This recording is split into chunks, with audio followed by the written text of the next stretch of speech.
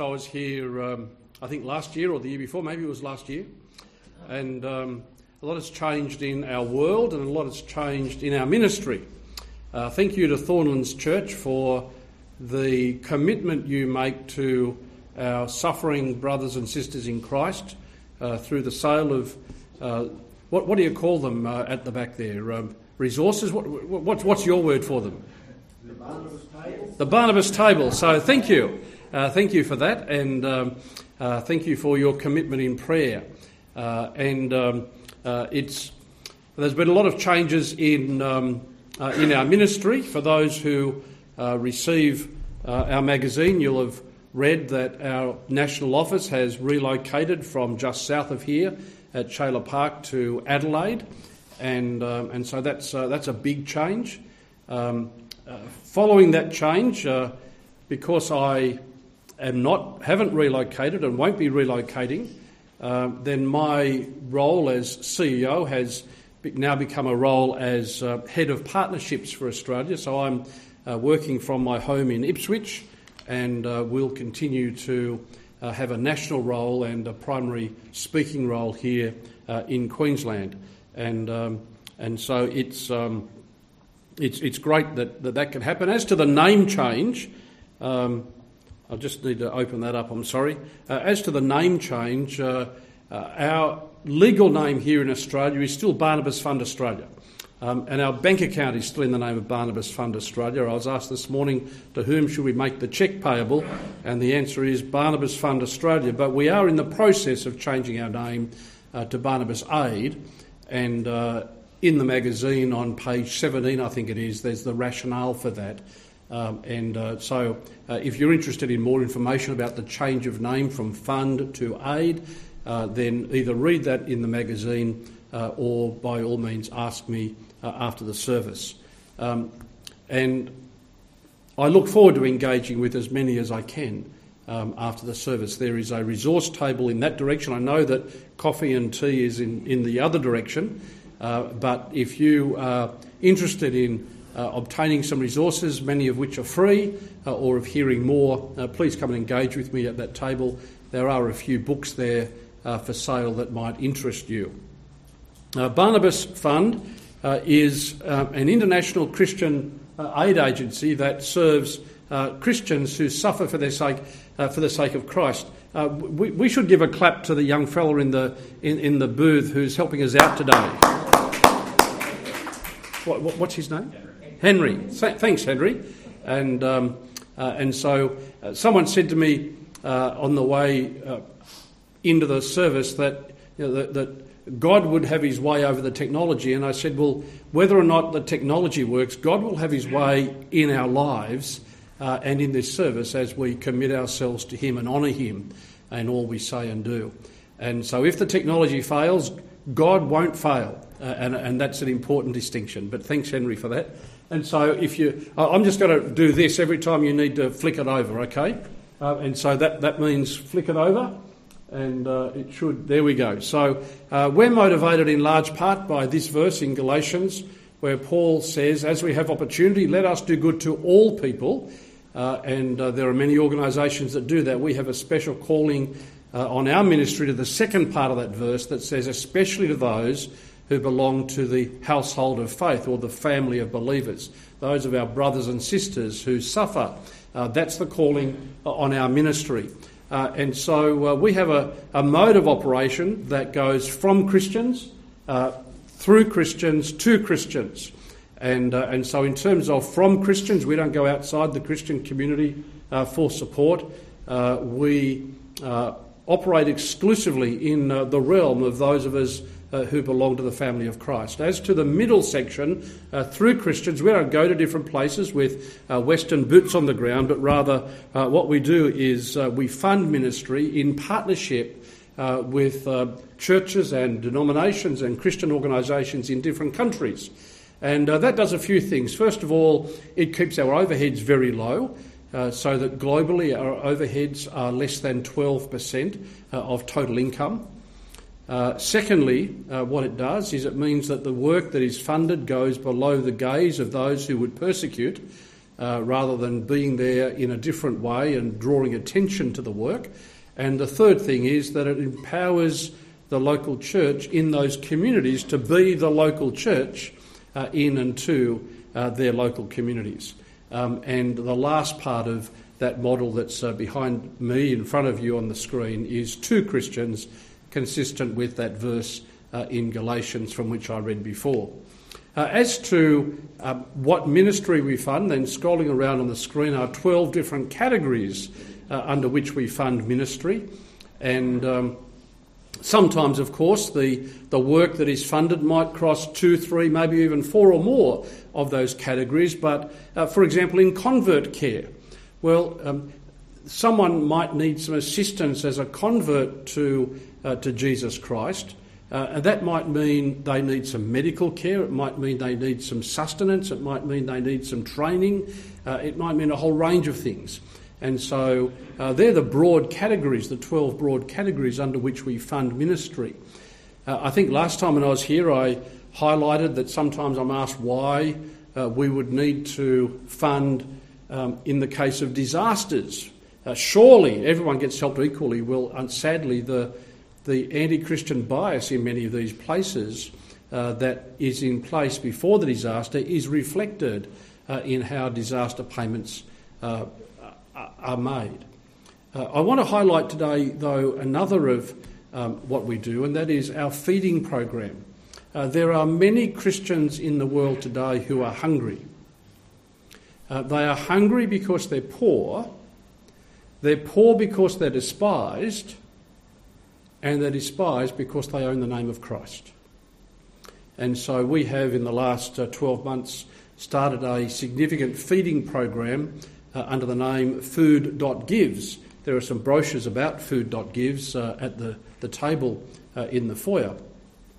And we're encouraging people that they can be involved in this program in 3 different ways.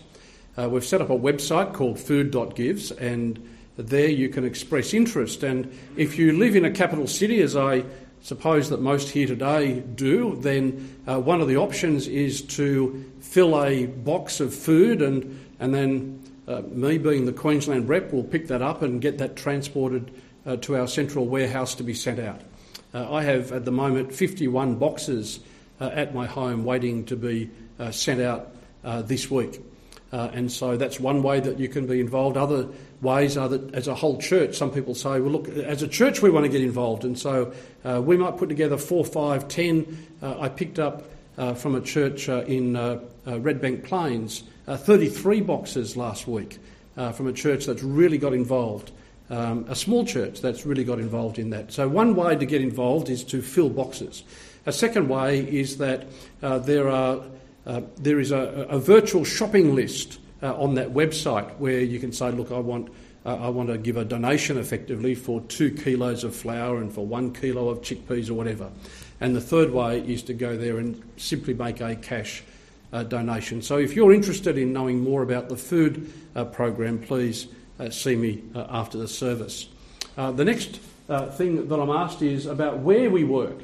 And so scrolling around on the screen are 12 maps, and so at the top of those maps are the category, and then underneath that are the maps where in the last 18 months we have funded ministry in that category, remembering that, of course, some funding goes across multiple categories. And so the answer to the question, where does Barnabas Fund work? The answer is wherever there is a need. For those of you who are astute, you probably will have noticed that of those 12 maps, there is one country that appears on 11 of them, and that's the country of Pakistan, where it is very difficult to be a Christian. Not as difficult in some ways as neighbouring Afghanistan. We've got a major work with Afghan Christians.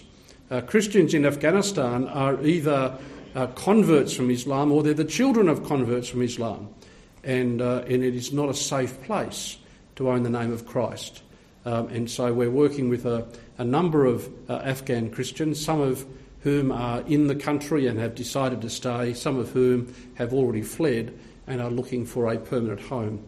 And so we think of persecution, in many places. One of the places or one of the continents that people often don't think about is Africa. Africa is becoming increasingly dangerous for Christians in many parts. And whereas we used to think of that as being in northern Africa, even in places like Mozambique, sure, northern Mozambique, but still Mozambique is a country that borders South Africa. And even in parts of Mozambique, people who own the name of Christ, especially those who are converts to Christ, are being persecuted, and sadly many are being killed.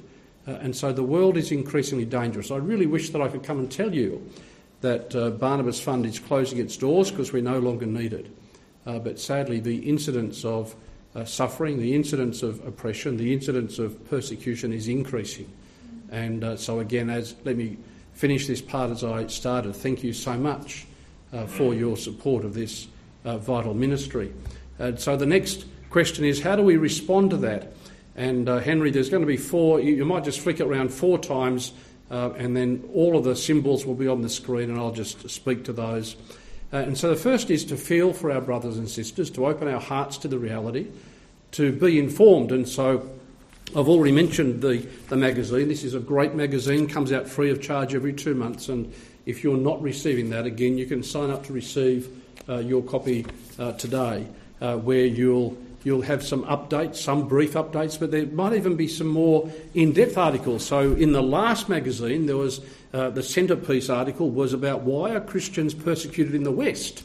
Increasingly we're finding that Christians in Western countries are suffering, especially in places like universities and in other places of institutions.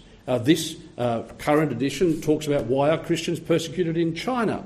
And so you can read some brief articles, you can read some updates about how we're helping, or you can read some more in-depth articles, and I commend that magazine to you. The second thing on the screen says to pray. My experience is that it's easy to say that we'll pray, not so easy to make sure we do it. So we want to make it really, really easy, and so in the middle of this magazine, every time there's a magazine, there's a pull-out prayer guide where for every day of the currency of that magazine you can pray for a specific situation, person or country, and do so knowing that you're joining with many thousands around the world. The third is to speak, to advocate, whether informally or formally. We can all do it informally because there are many people, especially in our neighbourhoods here in the Redland area of Brisbane and other parts, where people just don't know about this reality. We're not being told. So we can speak informally or we can speak more formally. And if you're interested in speaking more formally on behalf of our brothers and sisters, come and see me after the service. And the last one there on the screen is to give. I've already said that the most important thing that we can do is to pray. But if you're moved to give and you have that capacity, then I encourage you to submit to that urge. And so that's a brief update of the work, an introduction to the work for those who don't know about it or haven't known about it, and an update especially in that area of the feeding program, which is new since I was last here. So I hope that's of some benefit to you, and happy to engage with you after the service. I'm conscious that it's just gone 11. Thanks for having a clock up there. It keeps preachers honest. There was an old saying, and that is, what does it mean when a preacher takes his watch off and puts it on the pulpit? And the answer is nothing. But that's an old joke that the preachers here will understand. So I'm conscious of time. We do need to open God's Word, and I want to open God's Word to see what he would be saying. And so please bear with me as we do that. Let me pray, and then we'll turn to God's Word. Father God, thank you so much that you have called us to yourself.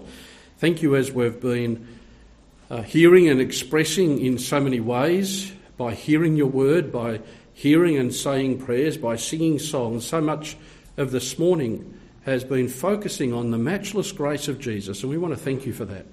And I pray now that in the power of your Holy Spirit, that the words of your holy word would come to life, and that we would receive what it is that you would have us to receive, and that as people sent out into our mission field this week, we would do the things that you're calling us to do, that we might operate in the power of the Holy Spirit, lifting high the mighty name of Jesus, and in doing so give glory to you, our Father in heaven. Amen. I want you to turn to, and so Henry, we just need to go to the next one, and I'll keep on putting that up. There aren't as many changes during the message, Henry, and one more perhaps. We're going to be talking today about Choose This Day. That's the name of the message, and I'd be interested or I'd like you to turn to Joshua 24. There's only 2 verses that I'll be reading from Joshua 24, but they're on the screen for those of you who don't have your Bible handy. And so this is Joshua speaking in the middle of the last chapter of the book named Joshua. Now therefore fear the Lord and serve him in sincerity and in faithfulness. Put away the gods that your fathers served beyond the river and in Egypt, and serve the Lord.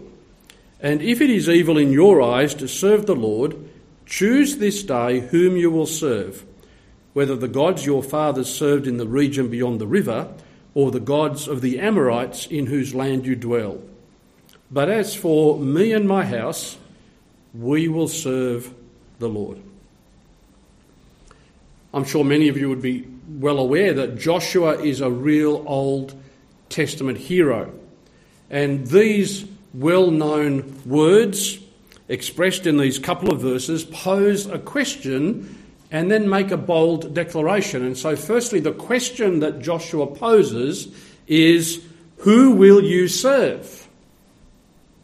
And then he declares, as for me and my family, or as for me and my house, we will serve the Lord. And remember that when you see the Lord in all little capitals, that's the way of Scripture saying Yahweh God, the God who had led his people, the God who had disclosed his name to Moses at the bush.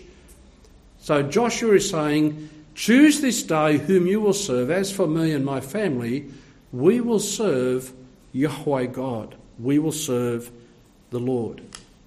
And you know, just as Joshua challenged the people of Israel all those years ago to serve Yahweh God or to follow a different path, so we here today are challenged. Will we serve the Lord, or will we walk a different path? And this isn't one of those set and forget choices. We can't ignore the question by saying, look, I chose to serve God all those years ago when I accepted the Lord Jesus as my Saviour, and therefore I don't need to choose today. Because if that's how you're tempted to answer the challenge, then I will say this: show me today, by the choices that you're making today, that you are living out that profession. Or I may even ask, yes, perhaps Jesus Christ is your Saviour, but is he your Lord? Because in every moment of every day, I get to choose. In this moment, in this situation, do I choose to glorify God, or do I choose not to? Choose in this moment whether to glorify God. Choose in this moment who will I serve. And so who is this person who poses the question? Who is this man who makes such a bold declaration? Who is this Joshua? Well, by the time Joshua gathered the people of Israel and issued this challenge in what we know as Joshua chapter 24, he was a very old man. And indeed, before we get to the end of that chapter, he dies and we read about his death and burial. But his entire life gives testimony to the declaration that he made in verse 15, that he would serve the Lord, that he would serve Yahweh God. We first hear of Joshua shortly after God has delivered his people from slavery in Egypt, at the time that God had brought them to the border of the land of promise. Joshua was one of 12 spies chosen by Moses to go into the land and to report back on what they'd found. And Joshua was only one of 2 men who came back with confidence. 10 came back and said, there's no way we can take this land. And it led the people to cry out, if only we'd died in the wilderness, if only we'd stayed in Egypt.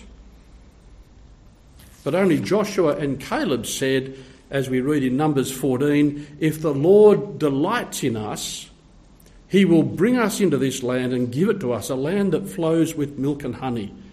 Only do not rebel against the Lord, and do not fear the people of the land, for they are bread for us. Their protection is removed from them, and the Lord is with us. Do not fear them. But the people chose to follow the word of the 10 unfaithful spies, as a result of which the whole nation endured 40 years of wandering in the wilderness. And 40 years later, when the people were next on the border of the promised land, it was Joshua who became their leader after Moses. It was Joshua who led them across the Jordan and into the land. In that passage that is on the screen, Joshua said, "Do not be afraid." And this was a theme repeated in Joshua's commissioning by God before he led the people across the Jordan, which we read about in Joshua 1 and verse 9, where Yahweh God commissions Joshua with these words, "Be strong and courageous. Do not be frightened, and do not be dismayed, for the Lord your God is with you wherever you go." And now, many years later, we see that Joshua's physical strength might be diminished because of age, but his strength of courage, his character, have not deserted him. Choose this day whom you will serve, but as for me and my house, we will serve the Lord. The question I want to ask you today, though, is this: is this a rational decision to make? Is this a sensible choice to make? Why should we serve, or why should we choose to serve Yahweh God? Joshua tells the people that they should have confidence in choosing to serve God, and he does that in the earlier verses of chapter 24, the verses that I didn't read, verses 1 through to 13. And these reasons for serving Yahweh God were not just for the Israelites of old. They've spoken to countless millions over the years. They've spoken to godly people who have experienced terrible suffering and persecution because of their faith. And they speak to you and to me in the here and now. You see, in those verses 1 to 13 of chapter 24, Joshua recounts to the people the faithfulness of God. Faithfulness that caused Abraham to choose to serve and follow Yahweh God. Faithfulness that caused Moses to make that same choice. Faithfulness that had caused the people as a whole to serve God in the land of promise rather than to serve the false gods of the surrounding cultures. And today we'll see 3 specific reasons the choice to serve Yahweh God is a rational decision, the best decision to make. And the first one is because of his great love. Abraham would say, choose to serve Yahweh God because of his great love. Joshua 24 verse 3, this is God speaking. I took your father Abraham from beyond the river and led him through all the land of Canaan and made his offspring many. That is, I gave him many children, many descendants. Out of his great love, God took Abram. Out of his great love, God led Abram. And out of his great love, God gave to Abraham. And has not God shown this great love to all his children? Paul wrote to the church in Colossae, and he said, he has delivered us from the domain of darkness and transferred us to the kingdom of his beloved Son, in whom we have redemption, the forgiveness of sins. God took us, and God leads us, so that Psalm 23, that famous psalm, starts by saying, the Lord is my shepherd, I shall not want. He makes me lie down in green pastures. He leads me beside still waters. God took us out of his great love. God leads us out of his great love. And God gives to us. So that 1 Peter 1, verses 3 and 4, blessed be the God and Father of our Lord Jesus Christ. According to his great mercy, he has caused us to be born again to a living hope through the resurrection of Jesus Christ from the dead, to an inheritance that is imperishable, undefiled and unfading, kept in heaven for you. It is rational to choose to follow Yahweh God because of his great love. But secondly, because of his great power.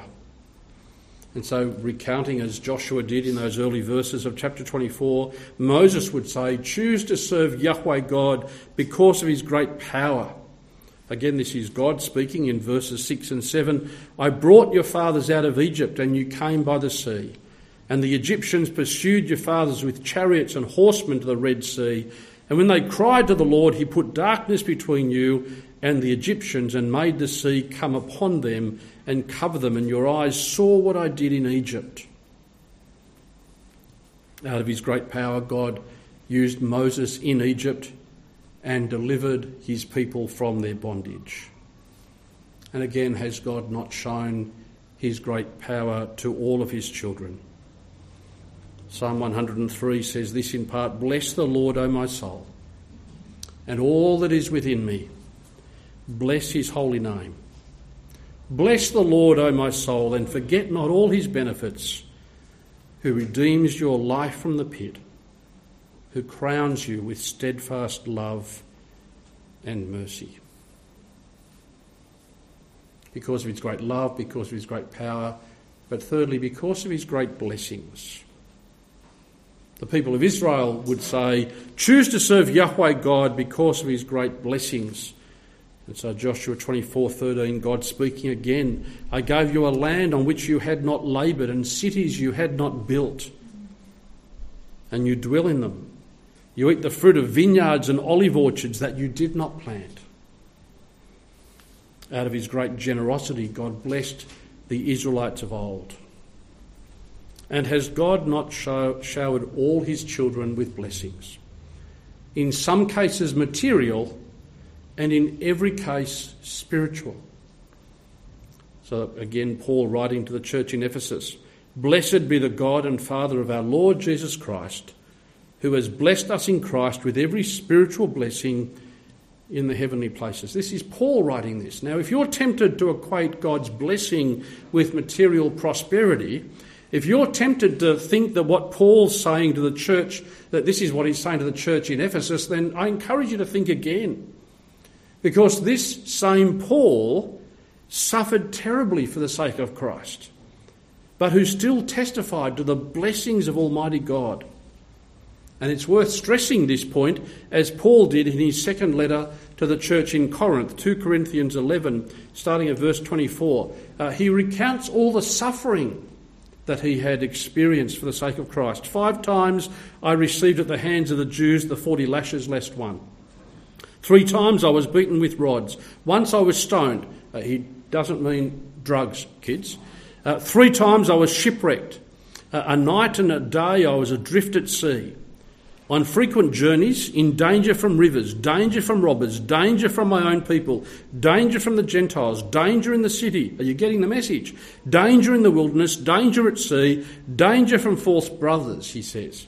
In toil and hardship through many a sleepless night, in hunger and thirst, often without food, in cold and exposure. Yet this is the same Paul who wrote, blessed be the God and Father of our Lord Jesus Christ, who has blessed us in Christ with every spiritual blessing in the heavenly places. At every moment of every day, we have a choice. Whether in that moment to glorify God, to serve him and follow him, or whether to take a different path. Joshua confidently chose to serve Yahweh God because of his great love, because of his great power, because of his blessings. And all of that and so much more can be expressed in this way because of his faithfulness. Faithfulness that's testified in the Old Testament, so that in Deuteronomy 7 and verse 9 we read, know therefore that the Lord your God is God, the faithful God who keeps covenant and steadfast love with those who love him and keep his commandments to 1,000 generations. Testified in the Old Testament, but also in the New. 2 Thessalonians 3 and verse 3, the Lord is faithful. He will establish you and guard you against the evil one. And again, as we've heard in so many different ways this morning, because of our weakness, because of our sinfulness, this powerful testimony to God's faithfulness in 1 John 1, 8 and 9, if we say we have no sin, we deceive ourselves, and the truth is not in us. If we confess our sins, he is faithful and just to forgive us our sins and to cleanse us from all unrighteousness. The book of Daniel records a time when in exile in Babylon, 3 mates of Daniel faced a deadly trial. They refused to bow down and worship a golden image, even though they knew the penalty was being thrown into the fiery furnace. And when some locals reported this to King Nebuchadnezzar, the king flew into a furious rage and demanded that Shadrach, Meshach and Abednego be brought before him, and he confronted them, "Is this true?" And they replied this, as recorded in Daniel 3, "O Nebuchadnezzar, we have no need to answer you in this matter. If this be so, our God whom we serve is able to deliver us from the burning fiery furnace, and he will deliver us out of your hand, O king. But if not, be it known to you, O king, that we will not serve your gods or worship the golden image that you have set up." You see, with these young men, there was no compromise, even when facing in the human certain death. They were confident that God would either deliver them from the fire or he would deliver them from the fire straight into his presence. They had confidence that Yahweh God's compassion, mercy, steadfast love and his faithfulness cover every situation. And it is Yahweh God's faithfulness that persecuted Christians cling to today, that encourages them, in the true sense of the word of encourage, to induce courage, that encourages them to persevere despite the circumstances. And this is real for many Christ followers in the world today. As I draw this to a close, I want to share with you the account of just one man who gave his life for Christ. A Nigerian pastor whose life was taken just over 2 years ago, the story of Pastor Lawan Andimi. Pastor Andimi's story is featured in the second volume of Heroes of Our Faith, which is now available hot off the press in recent months. And I'll read from page 40 of that new publication under the heading, In God's Hands. Pastor Lawan Andimi, a leading church figure in northeast Nigeria and a convert from Islam, was kidnapped on 2nd of January 2020 by Islamist terrorists from the Boko Haram group. In a video released 3 days later by his captors, he urged his loved ones not to cry or worry about him, but to thank God for everything. He affirmed that we are all in the hands of God no matter what happens to us. He says, "I have never been discouraged because all conditions that one finds himself in is the hands of God. By the grace of God, I will be together with my wife, my children and my colleagues. If the opportunity has not been granted, maybe it is the will of God." On the 20th of January, Boko Haram announced that they had killed Pastor Andimi. He had survived attempts on his life in 2015, 2016 and 2017, repeatedly targeted because he had led many Muslims to Christ, including his father-in-law, who was a famous Malam or Quranic scholar. You know, the following day, Christianity Today reported Pastor Andimi's death under this heading, Boko Haram executes pastor who turned hostage video into testimony. And the Christianity Today article quotes Gideon Paramalam, the Jos-based Africa ambassador for the International Fellowship of Evangelical Students. And this is the quote from that fellow: "This is completely different from most hostage videos. Andimi appeared as one who has already conquered death, saying to his abductors and the rest of us that he is ready to die for his faith in Christ." And so as Joshua challenged the people of old, then the challenge is there for you and for me today and for every day. Choose this day whom you will serve. Joshua said, I will serve the Lord.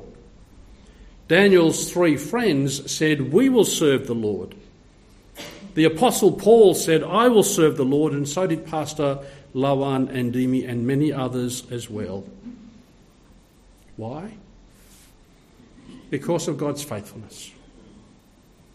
You see, whether I live a long life or die tomorrow, whether I die peacefully or at the hands of others, God is faithful. And God is worth choosing to follow. As the psalmist said in this part of Psalm 119, great is your mercy, O Lord. Give me life according to your rules. Many are my persecutors and my adversaries, but I do not swerve from your testimonies. As for me and my house, we will serve the Lord because he is faithful. Before we pray, let me close with the words of Lamentations 3 that are familiar to many of you. The steadfast love of the Lord never ceases.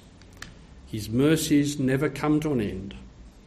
They are new every morning. Great is your faithfulness. Let's pray together. Father God, we pray in the words of that great hymn, great is your faithfulness. O God, my Father, there is no shadow of turning with you. Thou changest not, your compassions, they fail not. As you have been, you forever will be. Great is your faithfulness. Great is your faithfulness. Morning by morning, new mercies I see. All I have needed, your hand has provided. Great is your faithfulness, Lord, unto me. Amen.